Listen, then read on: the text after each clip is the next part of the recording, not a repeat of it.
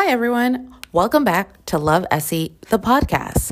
This is episode 44. And this week, I'm talking about Archangel's Heart by Nalini Singh, which is book 9 in the Guild Hunter series. So, as I tend to usually do, I'm going to first talk about it without spoilers, as spoiler-free as one can be. And then, there'll be a pause. And when I return from the pause, I'll spoil it. So in this book 9, we go back to Raphael and Elena. I've mentioned it a few times now that this series, we do spend time with the couple from the first book multiple times throughout the series, which is different from the Side Changeling series, where each book is always a different couple. And we only see snippets of other couples in other people's books. Like they're there in the background, but they're not the main focus. That isn't the case for the Guild Hunter series, right? The first 3 books are Raphael and Elena. Then we leave them, then we come back and we leave them again. And here we are, and we have returned to them. Of course, we've returned to them, and we're going to, the book after this one, we do leave them. We're just oh, deuces, bye. But we are constantly sort of hanging out with them, then circling away to hang out with someone else, and then circling back to hang out with them. So if you've been reading along the series, and of course you know who Raphael and Elena are, this is the very first book you're picking up. If this is the very first time you're hearing about this series, Raphael is the Archangel of New York City. But what that really means is, New York City is his base city, but he is the Archangel of North America. In this world, right, each Archangel takes sort of a chunk of territory in the world, and they rule that territory. And we'll have a city that they usually have their home base from, but that's how that sort of works. And then Elena Devereaux is his, she's called a consort, right? His, and I don't think this is necessarily a fated mate. Well, yes and no. I don't know if this is I'll have to bring that up later, because I think it is a fated mate sort of scenario. So if that's a trope that you like.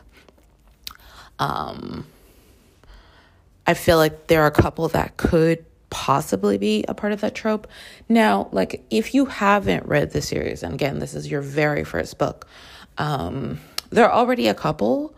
So this isn't a romance in the sense that you're just I wonder what will happen, and bad things, they have misunderstandings and don't speak to each other and do dumb shit and then end up together. And you're reading through the book and you get to the end and you're if y'all had just had that conversation or hadn't, had that misunderstanding.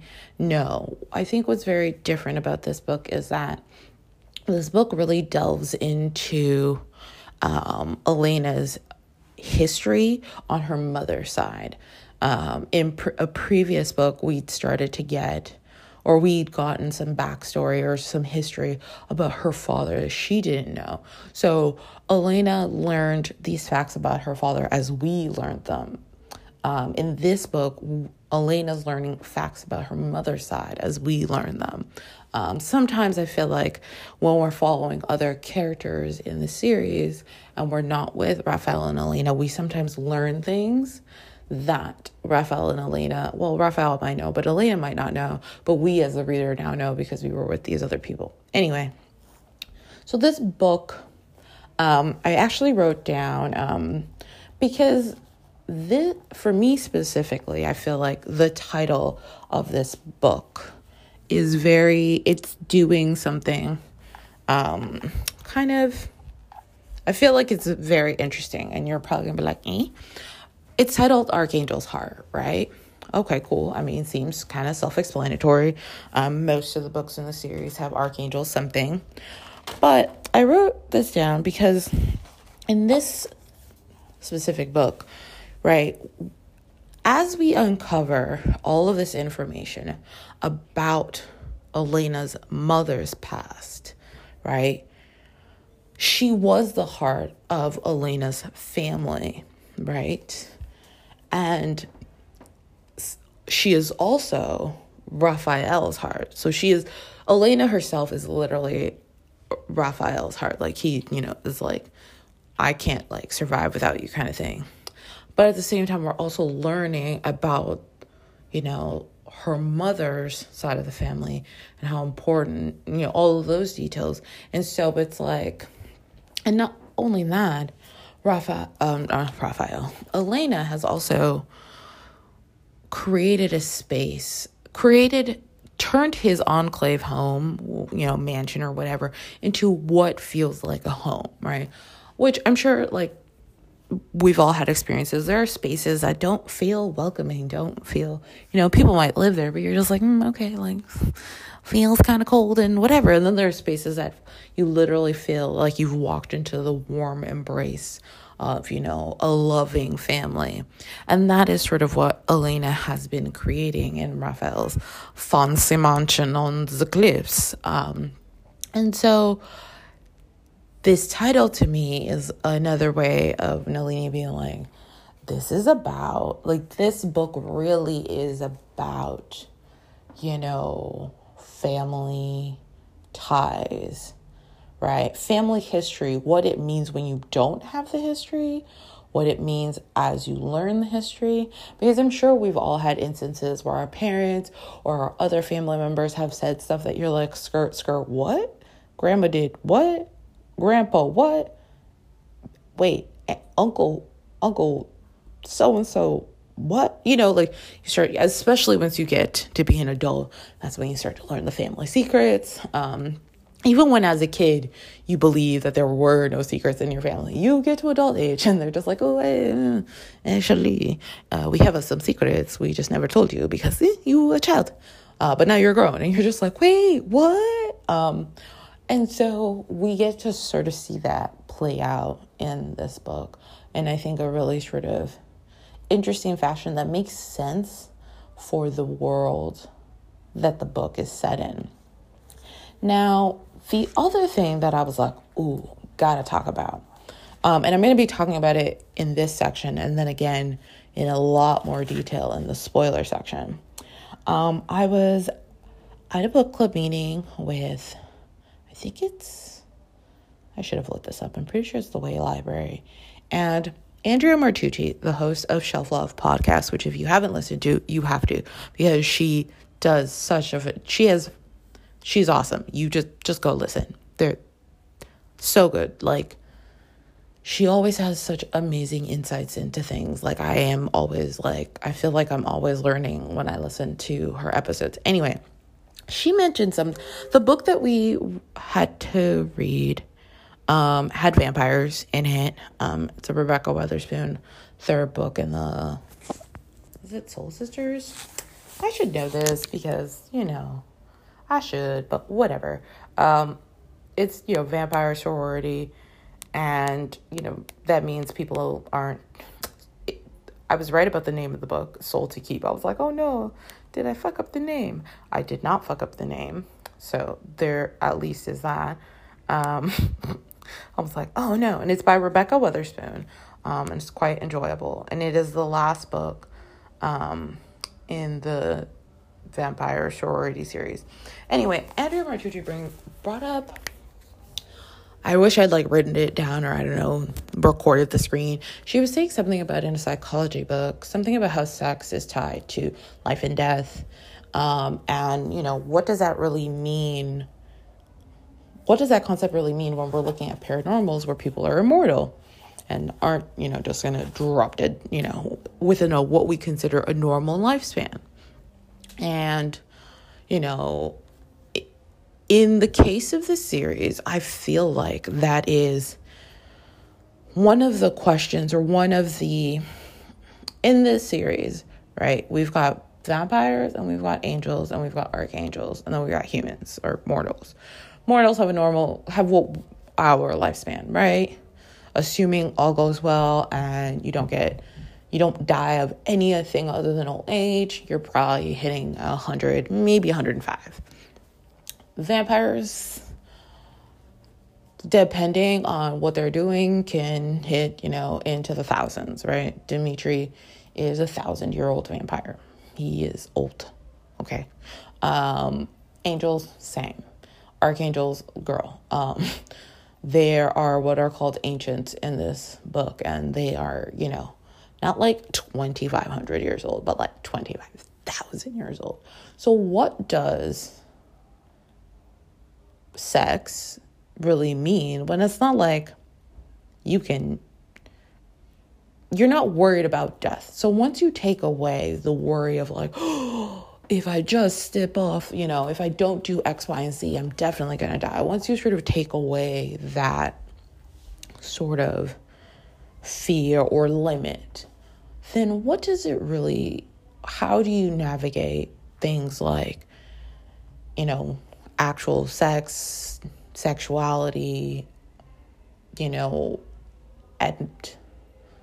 the extremes in which you might go for, quote unquote, the chase of pleasure, right?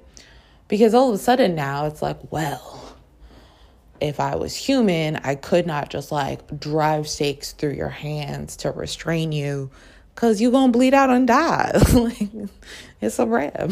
Like, oh no, unless you're into, is it necrophilia when you're into fucking dead people? Whatever. But if you're like vampire angel and you're old enough and strong enough, you don't die. So is that how you restrain people instead of, doing normal things like scarves or ropes? It's like a stake through your hand. Like, what? What is it, what does that look like? What does that mean? And I feel like in this series, we get really clear examples of it in this book, but throughout this series, we keep being shown that those who sort of devolve into just seeking pleasure for pleasure's sake eventually get bored. And eventually the only things that bring them pleasure don't bring anyone else pleasure, It's pain and torture for everyone else, while one person's like, oh, this is so much fun.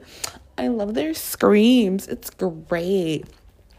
Did you hear how she hit that no? Did you hear how he hit that no while they were screaming? Because, I don't know, their eyeballs were being ripped out, or by, weird shit that you're just like, eh? Why would you? But, I mean, if you're going to be around for a few hundred years, a few thousand years, a few hundreds of thousands of years, I mean, missionary would definitely be dull. Like, even the stuff that we think is weird right now, they'd be like, I did that back in my, 1500s, but now in my, 2700s, nah. Like, you know what I mean? Like, what does that really mean, and what does that entail? And it is something that I think is interesting to see, because I think one of the things that Nalini Singh is trying to show us is those characters who have a really sort of strong grounding in family relationships and family bonds that are positive, are very unlikely to consider being that level of depraved and sadistic. It's just not even a thought. There are 2 vampires that we've met before we get to this book who have connections to, their mortal lineage, as in they were, not everyone in their family became a vampire. And of course, their immediate family has passed, but that immediate family left children who left children who left children, and they're in contact with them. And I feel like in both cases, those characters are very grounded in how they, it doesn't mean that they haven't suffered and life is hunky-dory and everything's perfect, because both of them have gone through some shit. Because again, you can't live for over 200 years and not have gone through some shit. But their understanding of how not their understanding of how relationships work, but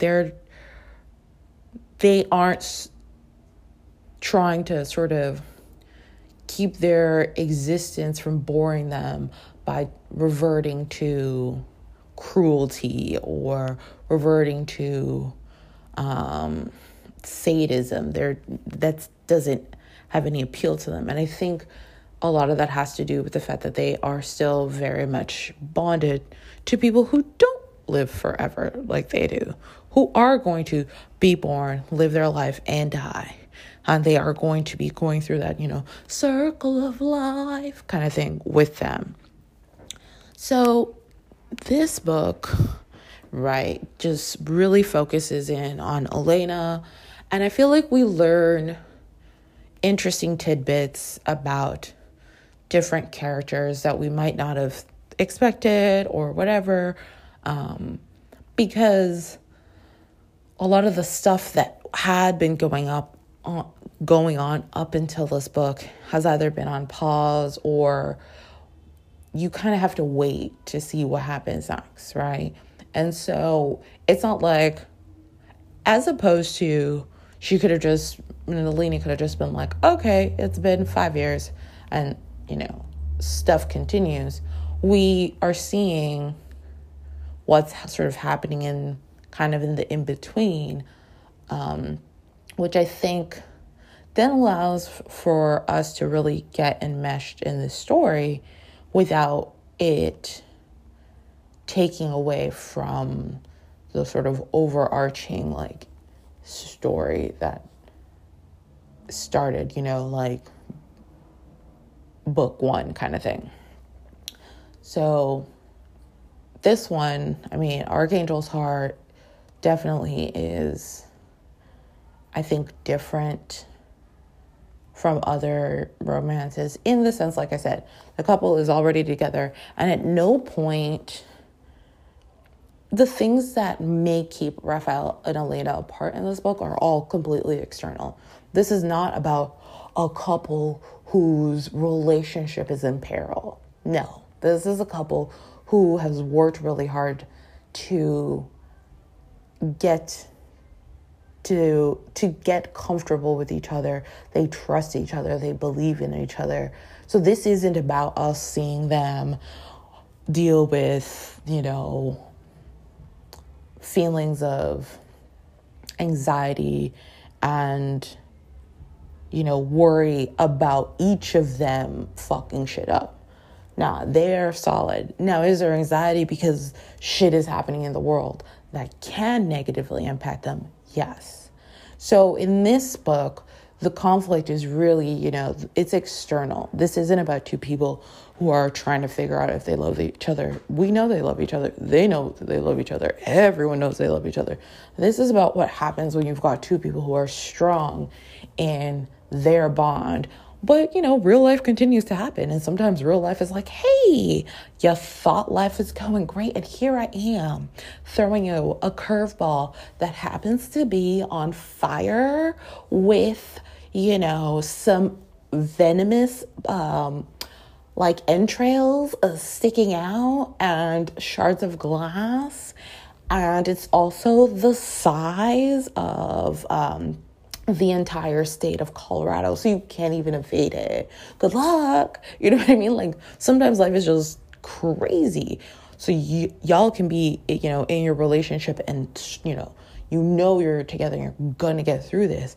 But life is let's see how hard it can get, girls and boys and, others, and you got to figure that out. And so I feel like this book is really much about that, which I kind of appreciate. I'm not the biggest fan of, relationships in peril, two people who are drifting apart and da-da-da. Depends on the author, but almost always I'm like, nope, don't really want to read it. So sorry. But in this case, I don't have an issue when it's when it's a couple dealing with outside shit and figuring that out. Oh, something's trying to kill us. Oh, okay. This is an adventure, yes. But I'm not worried that after all these years, so-and-so is going to say something, you're going to stop trusting them. And no, that's not what we get here. So, I almost always am like, I love this book, but I really, really enjoy this book.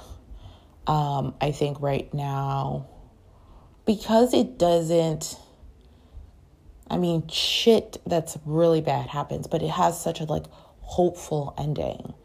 Or, I mean, there's a brief moment where you're like, I mean, the literal last page is like, ooh, there is definitely darkness on the horizon, but we're not there yet. And so right in the moment where the book ends, it is so hopeful, and it's I feel like a really awesome sort of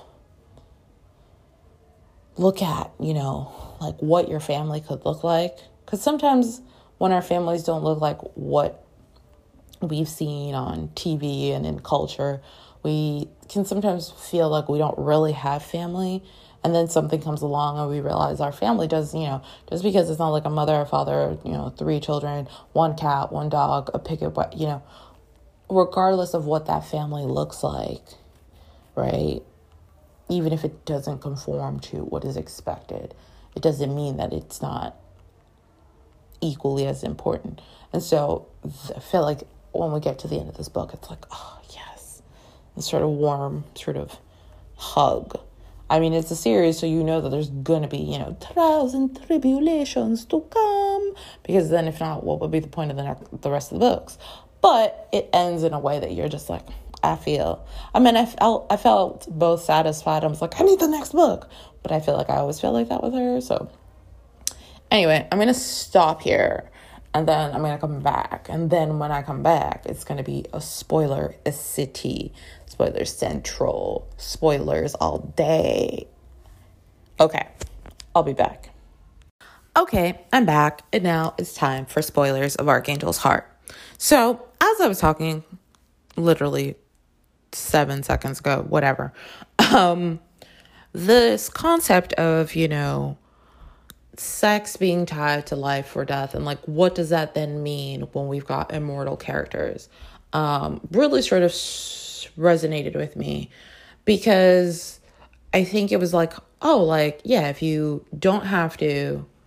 not really worried about procreating in the same fashion, because in many ways, it's like, if you're procreating because you want to leave a legacy, but like, homegirl, you're going to live for 25,000 years. What legacy? What do you leave? What, like, doesn't mean you might not want a family, but like, you're going to be around with them for 25,000 years. Like, you are legacy. You know what I mean? Like, you can leave. You could potentially learn every instrument there ever was and be a virtuoso at all of them because you have 25,000 years to motherfucking practice. So then you could leave,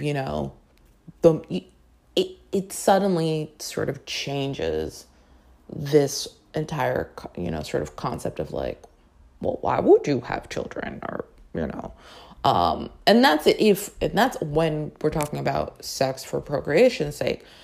Haven't even gotten into, the idea of like sex for, pleasure. And then of course, sex for power. And in a world where people live for so long, or characters live for so long, what does sex for power look like, right? Is that when vampires are trying to get in with archangels or angels, by using sort of sex as an avenue? But how do you do that? Right? If an archangel has been around for 8,000 years and you've been a vampire for 400 years, aren't you? Like, it is possible that this archangel who's been around for 8,000 years is like, so I have done le sex in every possible position. I've filled every single hole. Like, what do you got that I haven't already? You got a third titty, you've got a second dick, like you've got 4 vaginas instead of 1. No, none of that's going on. So why would that even entice me? But then the flip side of that is, when you are a being that has been around for so long, right, where, the freakiest shit even seems mundane and degular to you because, again, you've been around for forever, and things that would, like choke play, which sounds cool when, the risk is you could die. But once you're once you hit a certain like power level in this world as an angel, you pass out, but you don't die. Because the only way to die is to have like your head chopped off, spinal cord ripped out, and heart ripped out. Usually, like all three have to happen for you to like be dead. If you only rip out the spinal cord, but the head is attached and the heart is inside, they'll regrow into your spinal cord. It'll be painful and take fucking forever, but it'll happen. So what exactly are the things that characters who have this level of boredom are going to do? And one of the things that we are shown in this series, and specifically in this book, I feel like, is for characters who have been around for a few thousand years and have such a level of power, very often what they want is what they cannot have, right? It's not like the world is sparsely populated and there's only like 50,000 humans and shit. No, it's the world, from what we can tell, has this sort of the same level of population as our real world. So let's be conservative and say that there's only 5 billion people on the planet. And that includes angels, vampires, and archangels, right? But archangels are what? 10. So clearly. But what that then means is you're going to have characters who are going to be looking and wanting what they cannot have, and then using the fact that they are so powerful because of their age, because of the amount of wealth they often can amass because of their age, to get what they want in spite of, people maybe not wanting them. And we are shown this in Dimitri's book, right? The reason Dimitri is a vampire is not because Dimitri woke up one day and was like, I would like to be a vampire. It is because an angel took notice of him and wanted him. And he was like, thank you so much, but I'm married and I have 2 kids. And she was like, oh, yeah, I don't care. So let me just get rid of your wife and kids and trap you. And actually, she took it one farther because she was like, I'll turn you and your son into vampires, which turning children is a big no-no.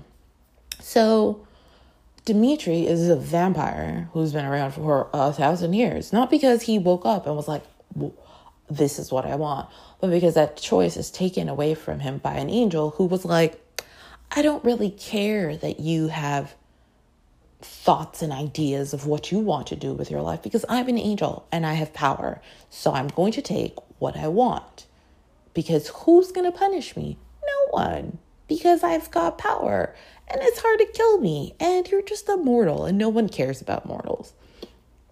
And in this series, right, one of the things that Elena is doing is reminding Raphael and the people he is closest to, so the angels and vampires that he is closest to, that mortals, regardless of the fact that, yes, they might die in 20, 30, 40, 50, 60, 100 years, matter.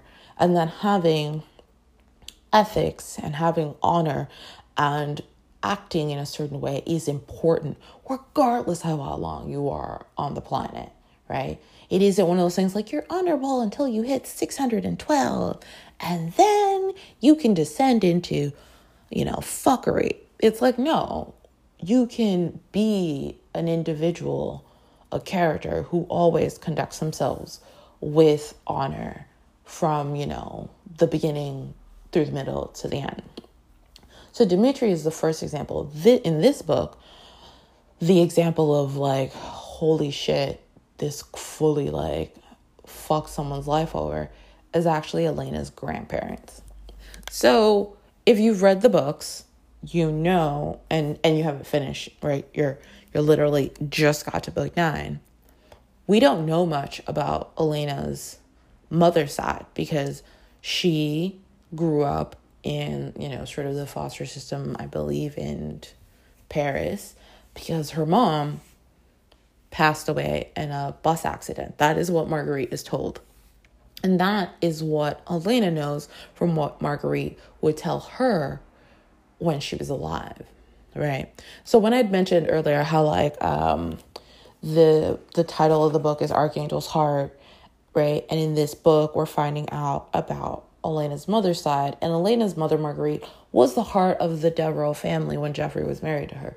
Geoffrey married Marguerite, had 4 daughters with her, and she was the light and love of his life. And then 2 of their daughters were brutally murdered.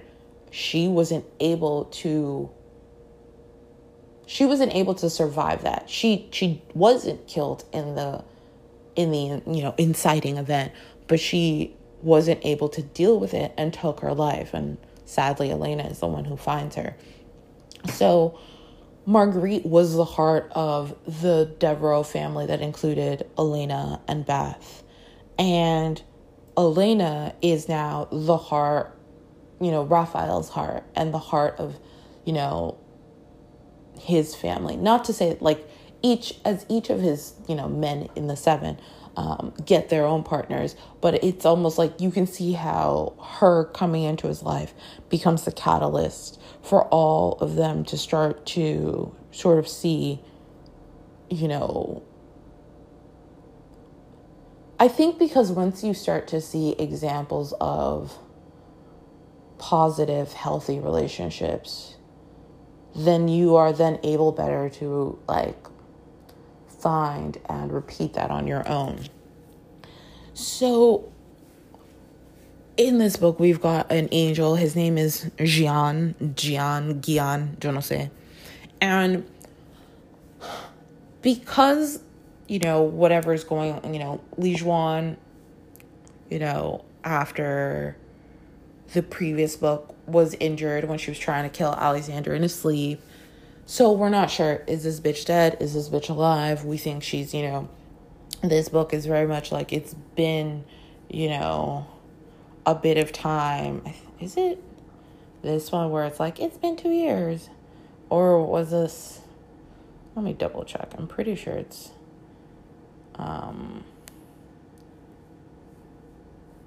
pretty sure.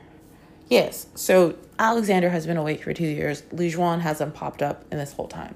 Which, homegirl was like, I'm a goddess. Y'all are, must serve me. So if she hasn't popped up for 2 years, like, what is she doing? Where is she? And one of the things that this book sort of helps us to understand is, archangels need to have their own territory because they have so much power within them.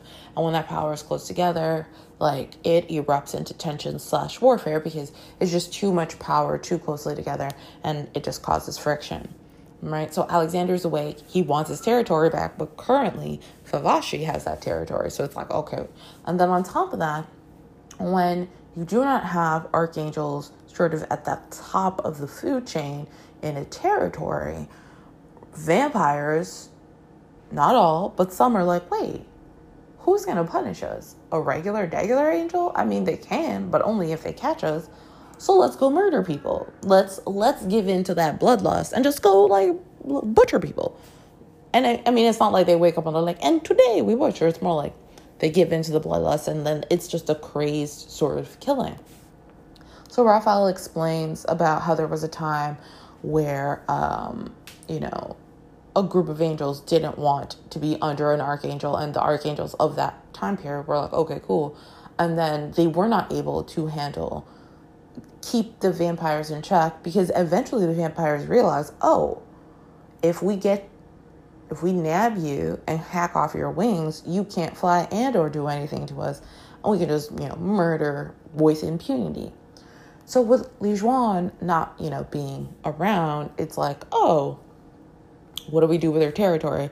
Which, when she, she's the Archangel of China, largest landmass, like physical, because I think she's the Archangel of China, but it's not just, she doesn't just rule China. Japan was falling under her, but when Kalyan awoke, Kalyan sort of took over the island of Japan. So there's all these politics. So there's a group that called the Lumia, who can call the cadre to be like, what are we doing? Do we need to redraw, the sort of boundaries for archangels. And one of the things that I think is really interesting is that before this book, we haven't heard about these people, right? And again, as I've mentioned many times, because Nalini likes to show us a world based on the characters we're with, the Lumia really only have interactions with the cadre. And since they hadn't called on the cadre, why would we know about them? But now they have called the cadre together, so we're like, oh, who are these people? And this is where it gets fascinating, to me at least. I don't remember which book it was. I think it was book 3, when Elena finds out that her father didn't actually throw out all of the things that belonged to their mother, her and Beth's mother, but put them in a storage unit. She goes with Raphael, and he mentions that the blanket that she has, has blood on it. And she's like, what? Like, it didn't get blood on it. He's like, no, whoever sewed this, was, had vampire blood in them or whatever. She's like, my mom? And he's like, someone in her family tree must have been a pretty strong vampire. So fast forward to book 9, and John is looking at Elena all weird. And as we start to put the pieces together, we realize that this man knew her grandmother, right? Marguerite's mom. And what ends up happening is a similar story to what happened to Dimitri, but it worked out slightly differently, right? Dimitri wasn't able to get his wife and children away from the angel who ends up, changing him into a vampire and killing them. In Elena's grandparents' case, when Jean-Baptiste, that is the name of Grandpa, goes missing, Majda, grandma, knows that she has to run. She runs to Paris with her daughter. Now, here's the thing. The women in her family, and Elena's, the last of them, all tend to often have really light, almost white hair with, the darker skin that you find in the region around Morocco. That's a pretty sort of significant look that's easy to be like, oh, you must be from the same family, because most people aren't born with almost white hair that stays almost white. There are people who are born with such pale blonde hair when they're babies, but then they get older and they hit puberty and it darkens or whatever. But that's not the case. And so Majda runs away to Paris, but she one day realizes that there's an angel watching her, probably because Jean, the angel who wanted her, said something to someone, and she ends up being caught. But she ends up being caught after she stashes her daughter at the church, which is why Marguerite is able to grow up, become an adult, marry Geoffrey, and have a daughter. So now that we know all of this, Elena had a hunter grandmother, because her father's mother was a guild hunter, and a vampire grandfather, right?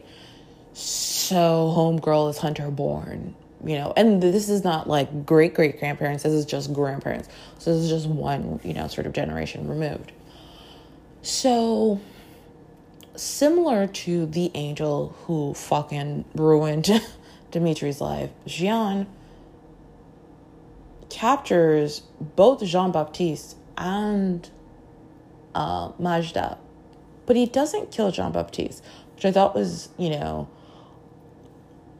shows, his arrogance, right? That I'm not going to kill you, I'm just going to torture you, and rape your wife in front of you because there's nothing you can do. And I totally forgot to mention the Lumia, or the Luminata. They're supposed to be, the place is called Lumia, but they are called the Luminata. And there is one Luminata who's supposed to be the leader, and the leadership is supposed to change every 50 years. But when we meet them, Jean has been the leader for 400 years, which is but I thought it was every 50. So what's happening? So these are supposed to be angels who are, because it's only open to angels. You have to be at least 1,000 years old, so there's an age requirement, and you're supposed to be looking for enlightenment and peace and all that, whatever you would imagine people who are part of a monk style brotherhood are looking for, true peace, the meaning of life, etc., etc. Except it's rotten at its core, and clearly Xian and probably his predecessor were more interested in just having power, and all of a sudden they can be in this space, right? They've got this massive fortress thing. They have no really oversight because none of the archangels oversee Lumia, right? The Luminata oversee Lumia, and suddenly they can just do whatever they want. And Xian was the second to an archangel, so he had been in the same position as Dimitri. So he wasn't a weak little angel. This is someone who was able to command, troops and territory and whatnot. So what we find out throughout this book is that Marguerite's grandparents, right, are tortured for, as long as, which I'm guessing has to be because Marguerite was human. Because that's the other thing. Vampires can have kids until around 250. And I believe when Jean-Baptiste gets captured by Xian, he's in around the 200 mark.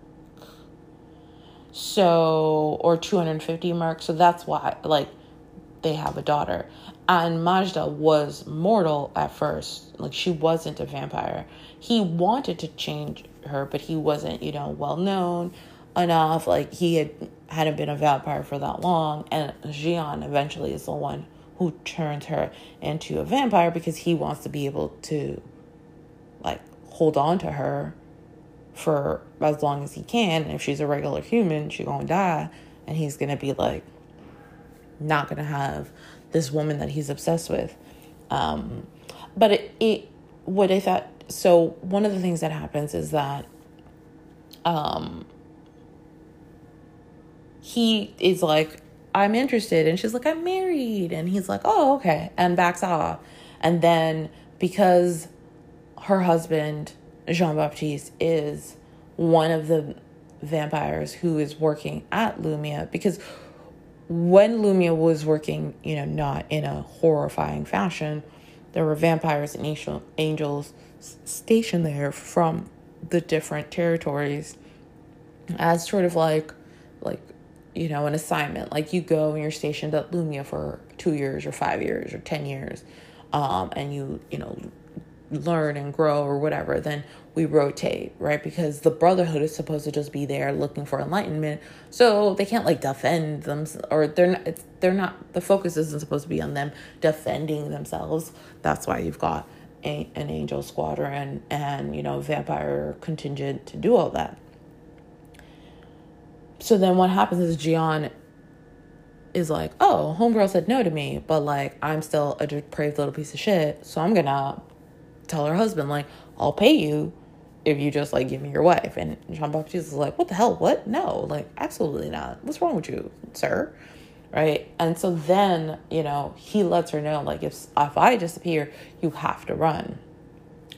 And she does run, but as I mentioned already earlier, she is found. And so this is another example with not as terrible an ending, right?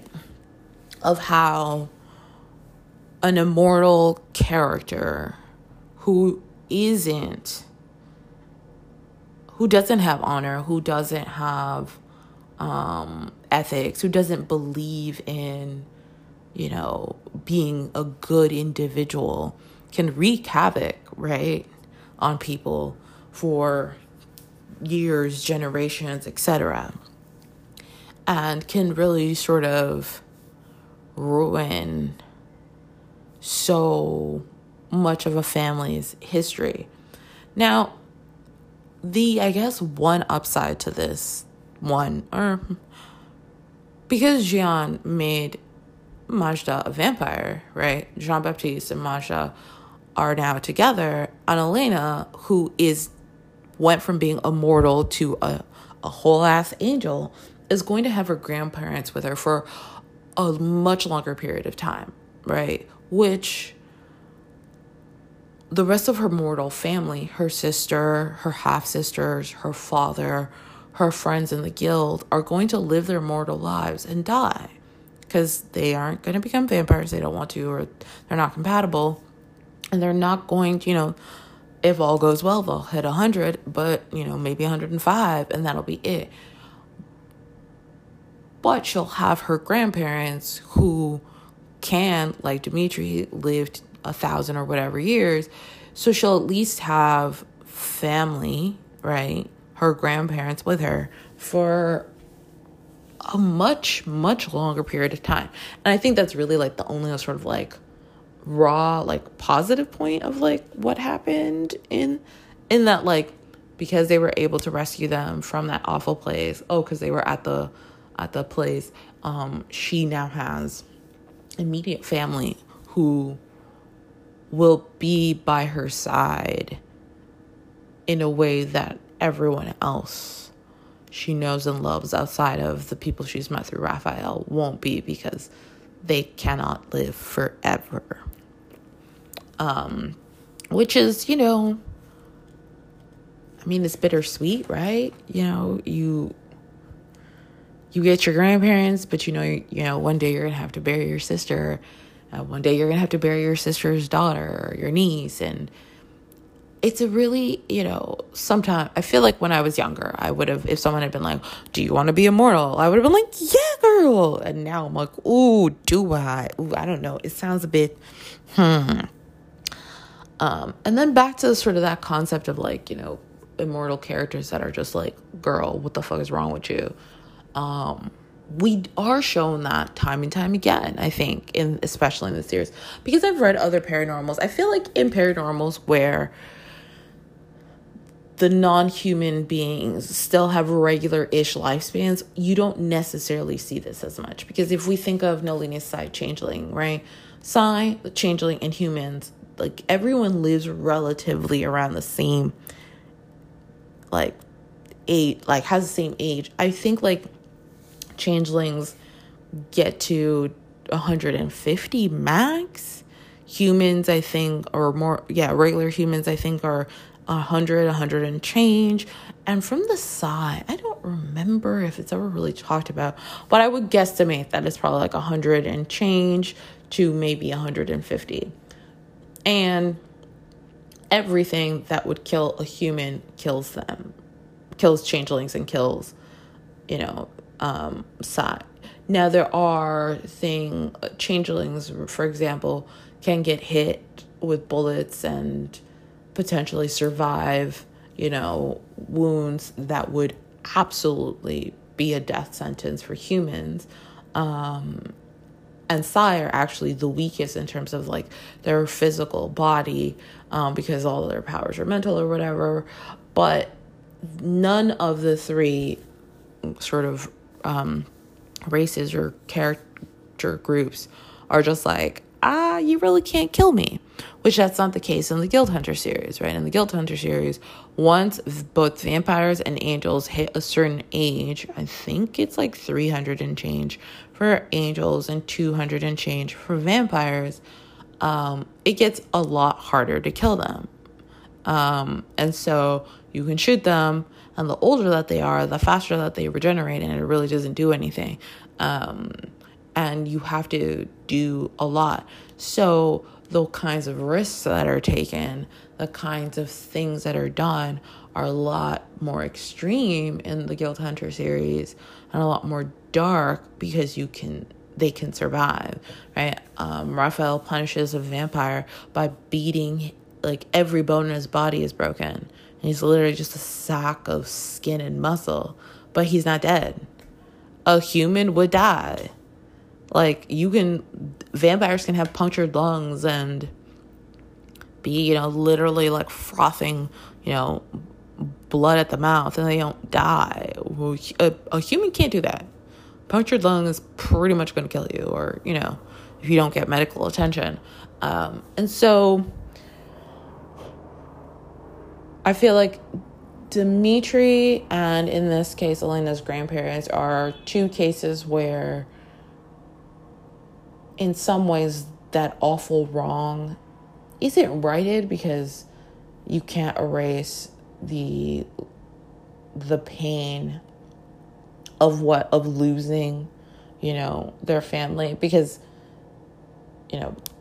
Jean-Baptiste and Majda come back to New York to then, find out. Elena has to be the one to tell them that their daughter, her mother, is gone, right? She left 2 daughters behind because the other 2 were killed. And so they've got, 2 granddaughters and 1 great-granddaughter, because Beth has a kid, but they don't have their daughter, and they missed out on raising her and seeing her grow up.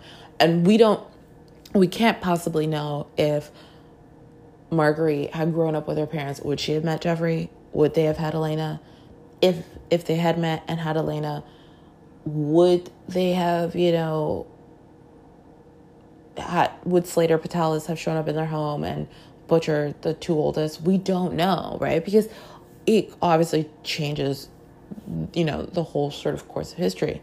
And the same thing with Dimitri. I mean, Ingrid comes back as Honor, and they are able to now have a future together, but their kids are gone, and he has had to go through 1,000 years of being utterly alone, right? I mean, he has his friends, but that's it.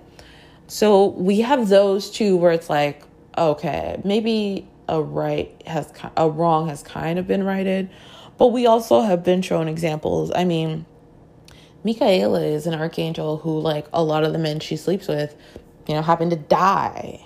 Like, what girl? What are you doing, right? Neha, I mean, her consort did cheat on her with her twin, or however the hell that word. Well, you kept him in prison for like 300 years. Like, girl, what are you doing? It's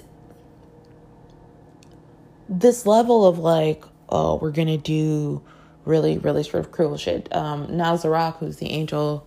Nazarak is the angel of Atlanta, because what's her face is the angel of New Orleans. He, in the novella that she wrote, it's very clear that he's, a really sort of creepy angel. And yes, obviously the punishments for beings that cannot die easily and live a really long time have to be really, really wild, or people are just going to go buck wild, right?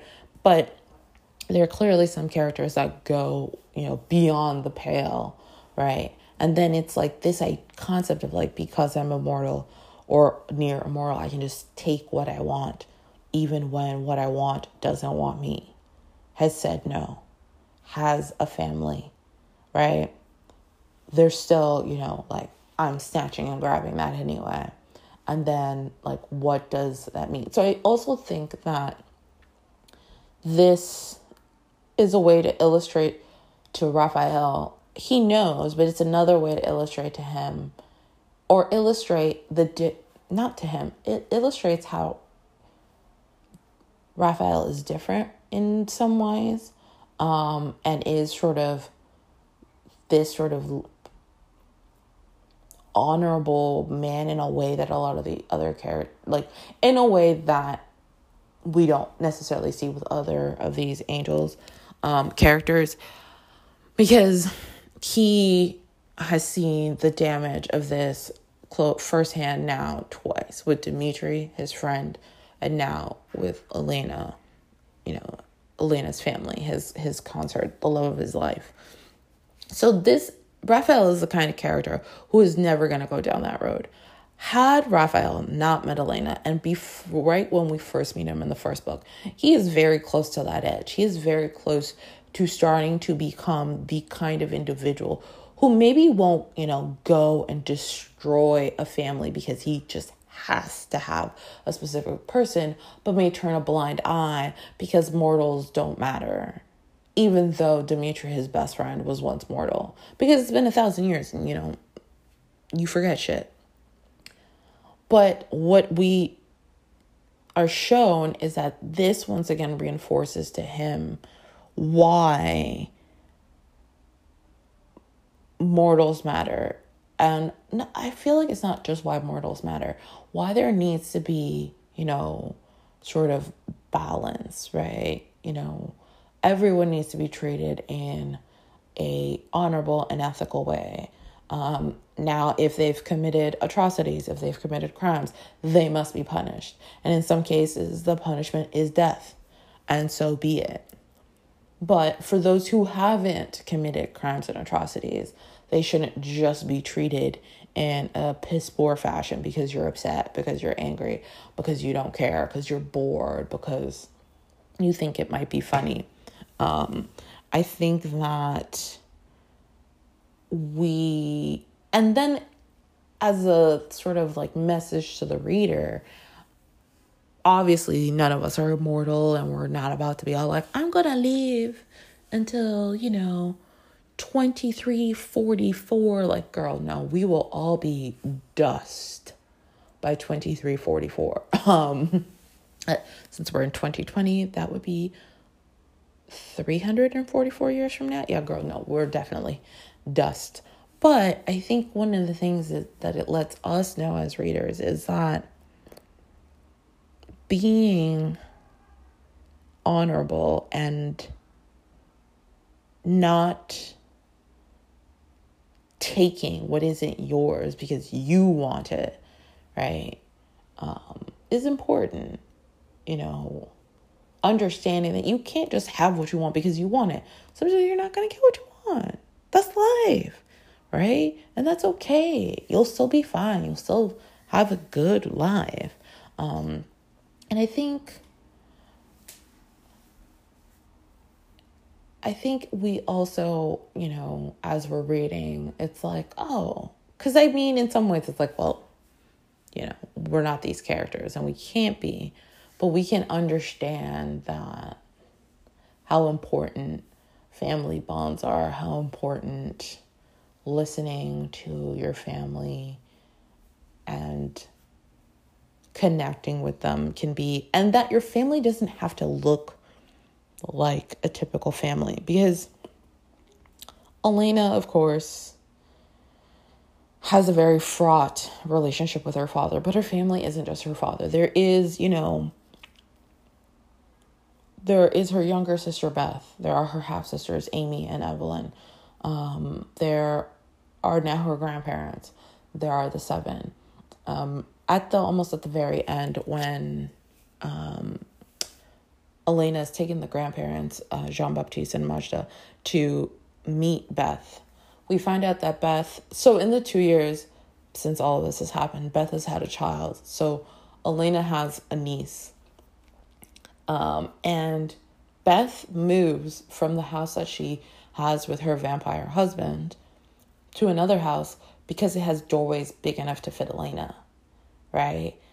And when the series first starts, Beth seems like the kind of character that's a little fragile, a little weak, isn't really necessarily going to stand up for herself, right? Her and her husband were both going to become vampires. He was impatient and didn't wait to find out if Beth would also be accepted as a candidate, and he ends up being made into a vampire.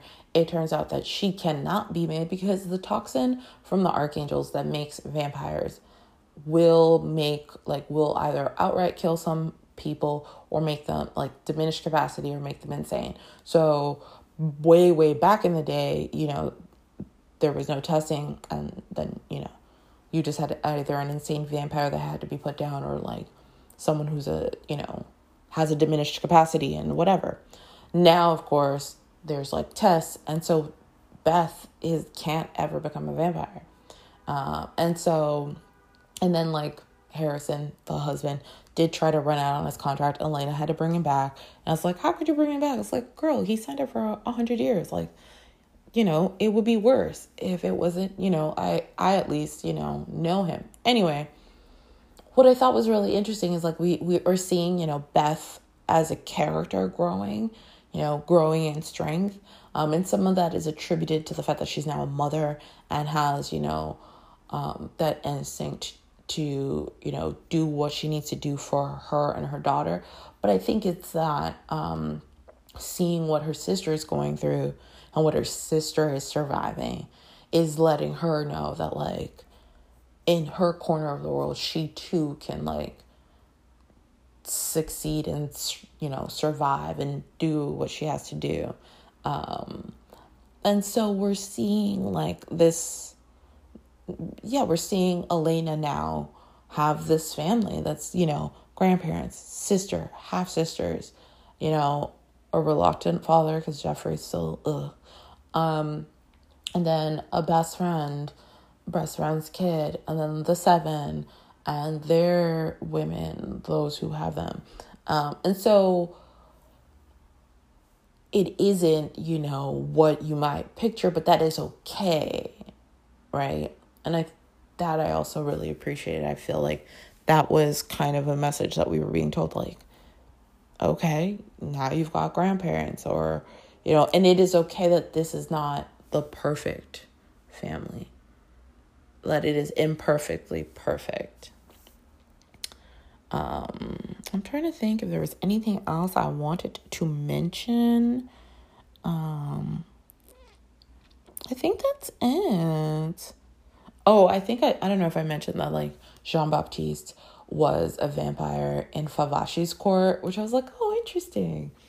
Oh, and, like, weirdly, the Luminata had gotten rid of a bunch of vampires and angels from the different courts, from the different archangels' courts. I think a total of 25 of them, because they didn't want any kind of oversight. And they knew that if they had people who weren't in on their little secret of them being, like, depraved little assholes, then, like, they wouldn't be able to continue to do what they do. And I'm just like, that also seems so, like, sad that, like, this group of men who were supposed to be, in this space to find enlightenment and whatnot, cut short the lives of 25 individuals who could have gone on to do really fantastic and great things because, they're that terrible. So I was like, oh, don't like any of y'all. But yeah, I think that's all I've got for y'all this week about this book. I'm going to take a pause here and drink some water because I'm feeling slightly parched. And then I'm going to come back and briefly talk about another book. Okay, one moment.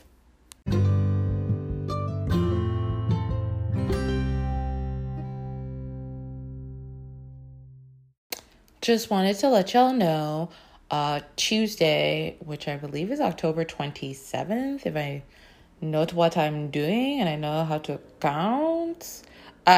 Tuesday, October 27th, Jackie Lau's book 2 in the Cider Bar Sisters comes out. It's his grumpy childhood friend, and so good. I mean, I'm pretty sure I've said this before, and I'll say it again. I really love how Jackie Lau portrays Toronto. I also really like that she's got heroines that feel so fucking, like, real and relatable. Like for real though. Like, Charlotte is, she hates people. I love it because I too. I mean, I'm sure people are like, you don't hate people. Okay, girl. But these characters feel contemporary, right? They feel like people I could come across in my day-to-day life. They don't feel like, because sometimes I read contemporary romance and I'm like, oh girl, this girl sounds stupid, or this guy sounds dumb, or this, this character sounds weird, or this character doesn't seem realistic to, like, legit real life. That's not the case here. I feel like she consistently gives us characters that I'm like, oh, I feel like I could be friends with this character. I could meet people like this character. I could, you know what I mean? Like, I never read and I'm like, oh, seems a little far-fetched. I'm always like, damn, this might even be too real. But I'm still going to read anyway because, damn. So, yeah, his grumpy childhood friend out Tuesday. Really, really enjoying it. Also, she includes food all the time, which I fucking love. Makes me hungry, but that's okay. Because, like, what's wrong with one more snack? Literally, what's wrong with one more snack? But yeah, I'm really liking Charlotte. And just like their journey together is just so like wonderful. So yes, that is out Tuesday, the day after the podcast comes out, in case you're like, what day of the week is that? Because, you know, the days blend in together since things are a little strange out there. Anyway, and I did it last week. And I remembered to do it again this week, so I feel proud of myself. Stealing what did they call it? The Happy Meal? But I'm not calling it that. Just 3 things I'm grateful for. 3 things I am grateful for this week. I was able to go and do early voting with what turned out to be a short line. I was all like, oh no, I was here like an hour, and everyone else has been like, it took 5, it took 6, it took 7. So like, I am so grateful that I was able to go, vote, and it took an hour. So thank you to the universe for that. That's the first thing I'm grateful for. The second thing I'm grateful for, my brother actually posted in his Instagram story a Gary Vee video that like struck a chord and has me, like thinking what my next step should be. And you might be like, oh girl, like what? If you haven't heard of Gary Vee, he is awesome. He's phenomenal. The wealth of information that he shares is just incredible. And the clip is him talking to Matthew McConaughey, whatever, about one time when Matthew left money on the table and what that means, right? And I think it really struck a chord with me because sometimes we get so like drawn into the money that we don't think about like what, like, will that money equal what we like will make us happy. So I'm really grateful that I saw that video because I was like, oh my goodness, I needed to see this and hear this and like, yes. And the third thing that Esther is grateful for, and you're like, Esther, who is she? That would be me. I mean, most of the times y'all will call me Essie, but my full name is Esther. Anyway, the third thing that Esther is grateful for is that I got to go to my favorite coffee shop, Manhattanville, and get a maple spice latte with oat milk because, yes, I'm bougie and I drink oat milk. And it was delicious. It was like the best thing ever. Like, it was my first one of the season, but it was just everything I needed to be sweet, but not too sweet, with, spices and just so like, you're probably like, what? But it was so good. Like, it was so good. I was so pleased. Like, it literally made my day. And so, of course, I'm telling y'all because it was one of the things that I was grateful for this week. So yes, that's it. Have a wonderful week. I mean, do what you got to do what you can, read what you can. There are so many amazing and incredible books. I have a copy of Spoiler Alert by, oh my God, Olivia Dade. I almost forgot her name. I can't wait to read that. Yeah, I've got way too many books. I also, it hasn't arrived yet, but it has shipped. I got a surprise box from Love Sweet Arrow. So I'm going to try to do an unboxing of that. I'm so excited. I mean, do I have hundreds of books I haven't read yet? Yes. Does that matter? No, it does not. It does not. Who cares? But yes, take care. Be safe out there. Drink water. And I say that to you really because it's a reminder for me to drink water. And I thought I'd share. And I will talk to you guys. Oh, and next week, I'm probably doing book 10, which is Archangel's Venom. Yeah. And I was just looking at the title like a dum-dum. Oh, lies. Archangel's Viper, which the main character in that one of them is Venom, so sorry. But yeah, I'm pretty sure that'll be next week's book. So yeah, take care. Have a wonderful time. And see you on these Twitter streets, if you want. You don't have to. But if you want to, that would be awesome. Okay, bye.